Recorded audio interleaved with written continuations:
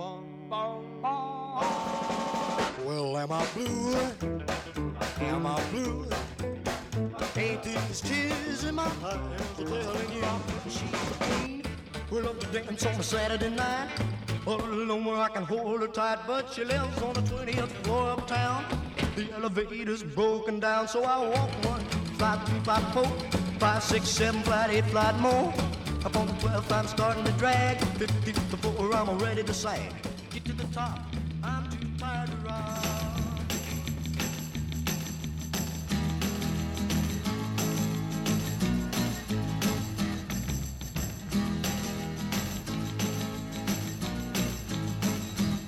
Oh, well, come on, everybody, and let's get together tonight. I got some money in my jeans, and I'm really gonna spend them right. Well, I've been doing my homework all the week long, and now the house is empty and my folks are gone. Woo, come on, everybody.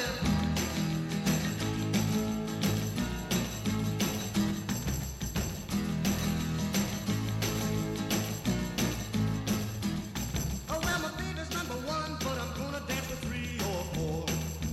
Hello and welcome to the Third Backtracker Show, where I take you for a stroll down memory lane and discover the stories of places and people that lived before.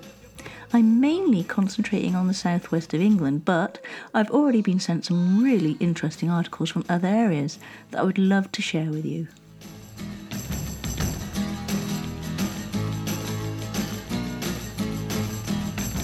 Hopefully you would have recognised at least one of those songs at the beginning.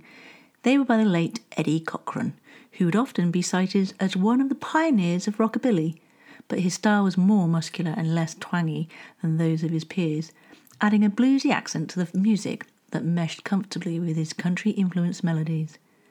Cochran was also an impressive guitar player and a songwriter, young enough to understand the teenagers and their fascination with cars, girls and good times. But he was also talented enough to bring his stories to life and mix them with energetic, catchy melodies. Songs like Summertime Blues, Come On Everybody, and Something Else.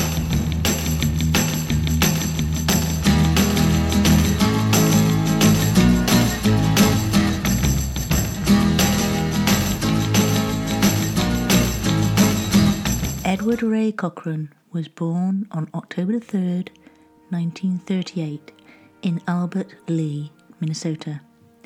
His parents were originally from Oklahoma, and his earliest influences were in country music. Cochran was a schoolboy when he began playing the drums, and he soon moved on to teach himself guitar and piano. The family moved to Los Angeles, and it was there that his singing career really took off, forming the Cochran brothers with Hank Cochran, who wasn't actually a relation, before going solo in 1956. Later that same year, he managed to land a part in the film The Girl Can't Help It, which starred Jane Mansfield. On February 3rd, 1959, 2 of Eddie's friends, Buddy Holly and Richie Valens, along with the Big Bopper, were killed in a plane crash near Clear Lake, Iowa, while on tour. The day after the tragedy, Cochran recorded 3 Stars as a tribute to his friends. He reportedly had trouble getting through the spoken word interludes, particularly the segment in which he talks directly to Holly.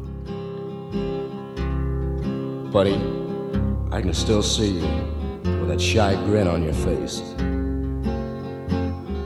Seems like your hair was always a little messed up, kind of out of place. Now, not many people actually knew you or understood how you felt. But just a song from you could make the coldest heart melt. Well, you're singing for God now, in his chorus in the sky. Buddy Holly, I'll always remember you with tears in my eyes. Eddie's friends and family later said that he was badly shaken by their deaths and developed a morbid premonition that he would also die young, and wanted to spend more time in the studio rather than touring, but because of financial concerns, he had to tour again. Even while on his last tour, while staying at the Milverton Lodge in Manchester, Eddie told the manager, Mr. Arnold Milverton, "I feel so horrible. There's nothing I can do about it, but I know I'm going to die."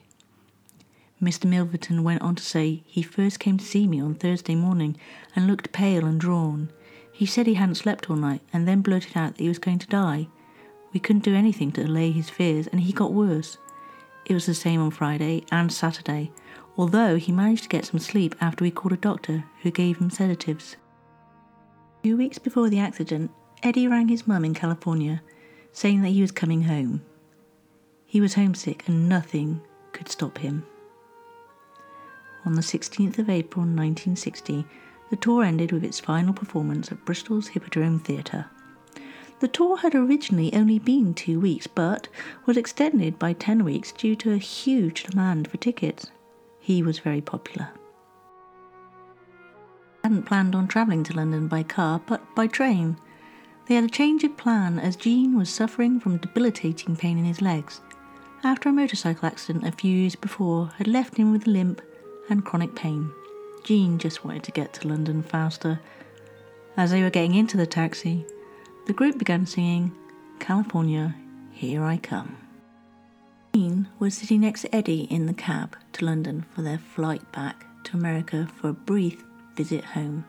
Eddie's tour manager, Patrick Tompkins, and Eddie's fiancée, singer-songwriter Sharon Seeley, she wrote Ricky Nelson's #1 hit, "Poor Little Fool," were also in the Ford Consul that was later estimated to have been travelling in excess of 60 miles per hour through a dark and winding section of the 2-lane A4. The car blew a tyre and crashed into a lamppost on Roden Hill. There's a plaque there today that marks the site of the car crash. No other vehicle was involved in the incident. Gene was asleep just before the impact, and Eddie, who was seated in the centre of the back seat, had his arm around Sharon. Eddie noticed that the driver was speeding and kept asking him to slow down. Sharon asked if the tyres on the taxi were up to these types of speeds. When the car hit the post, Eddie threw himself over his fiancée to shield her, and he was thrown out of the car when a rear passenger door opened in the collision's force. Everyone was thrown from the car, and witnesses say they saw a shower of sheet music and could hear Sharon screaming, "Where's Eddie?" A thoughtful paramedic clasped the two lovers' hands together for their ride to St. Martin's Hospital in Bath. The taxi driver, George Martin, aged 21 from Hartcliffe in Bristol, was later fined £50 and banned from driving for 15 years after being found guilty of causing Cochran's death by dangerous driving. Gene was visited in hospital by 3 devoted teenage fans. The 2 sisters and a female cousin hitchhiked 80 miles from Coventry when they heard about the accident. They arrived about midnight, and the hospital staff brought Gene out in a wheelchair to see them. Although he was ill and tired, Gene assured them that he would soon be well enough to sing to them. His body was flown home, and after a funeral service was buried on April 25, 1960, at Forest Lawn Memorial Park in Cypress, California. When Eddie died, the taxi and other items from the crash were impounded by police, awaiting a coroner's inquest to be held. David Harmon, a police cadet at the station, who would later become known as Dave D, of the band Dave D, Dozy, Beaky, Mick and Titch, taught himself to play guitar on Cochran's impounded guitar. Eddie Cochran's legacy lives on. Even now, you'll find influences of his music and his look, if you look around closely enough. He was very talented. He could play the guitar, piano, bass and drums, and his image as a sharply dressed and good-looking young man with a rebellious attitude summed up the 1950s rocker, and in death he became an icon. In 1987, Cochran was inducted into the Rock and Roll Hall of Fame. His songs have been recorded by a wide variety of recording artists. The glam rock artist Mark Bolan had his main Gibson Les Paul guitar finished in a transparent orange to resemble the Gretsch 6120 played by Cochran, who was his music hero. It was because Paul McCartney knew the chords and words to 20 Flight Rock that he became a member of the Beatles, John Lennon was so impressed that he invited McCartney to play with his band, the Quarrymen. George Harrison actually saw Eddie Cochran in Liverpool during his final tour and was in awe of both Eddie's guitar playing and his stage persona. He said later, Eddie was standing at the microphone, and as he started to talk, he put his 2 hands through his hair, pushing it back. And a girl, one lone voice, screamed out, "Oh, Eddie!" And he coolly murmured into the mic, "Hi, honey." I thought, yes, that's it. That's rock and roll. Jimi Hendrix performed Summertime Blues early in his career, and Mick Jagger, who was only 16 when Eddie died, later said, "The cat is royalty, man." 40 years later, Jagger recalled, "On the records, his sound was really fantastic. They sound very crystal clear and with a good use of sound itself, beautifully recorded, produced records. They happened to be very influential on all bands coming up through the 60s, and even now these records are known to British musicians." Pete Townsend of The Who was heavily influenced by Cochran's guitar style. Summertime Blues was a staple of live performances by The Who for most of their career. Sharon Healey, Eddie's fiancée, died in 2002 from a brain hemorrhage. She was 62 years old. She would regularly come back to Chippenham for the annual Eddie Cochran Festival. Oh, look at there. Here she comes. Here comes that girl again. Wanted to date her since I don't know when, but she don't notice me when I pass. She goes with older guys, plumber out of my class, but that ain't stop me from thinking to myself, she's sure fine looking, man. She's something else.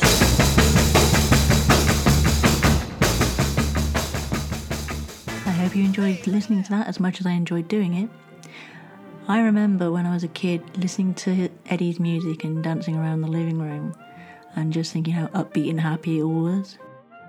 The fact that he was only 21 when he died, it does make you wonder what his career would have been like if he'd lived.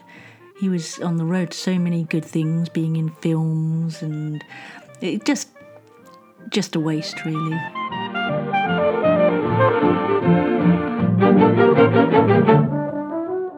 You can find out more about the show on Twitter and Facebook. Both accounts are exactly the same. It's at Backtracker UK with a capital B, capital T, capital UK. And I hope to keep those updated as often as I can. This show was originally broadcast on Bradley Stoke Radio in Bristol, England. Now don't forget, wherever you get your podcasts, please remember to leave a review. It all helps. So take care and look after each other.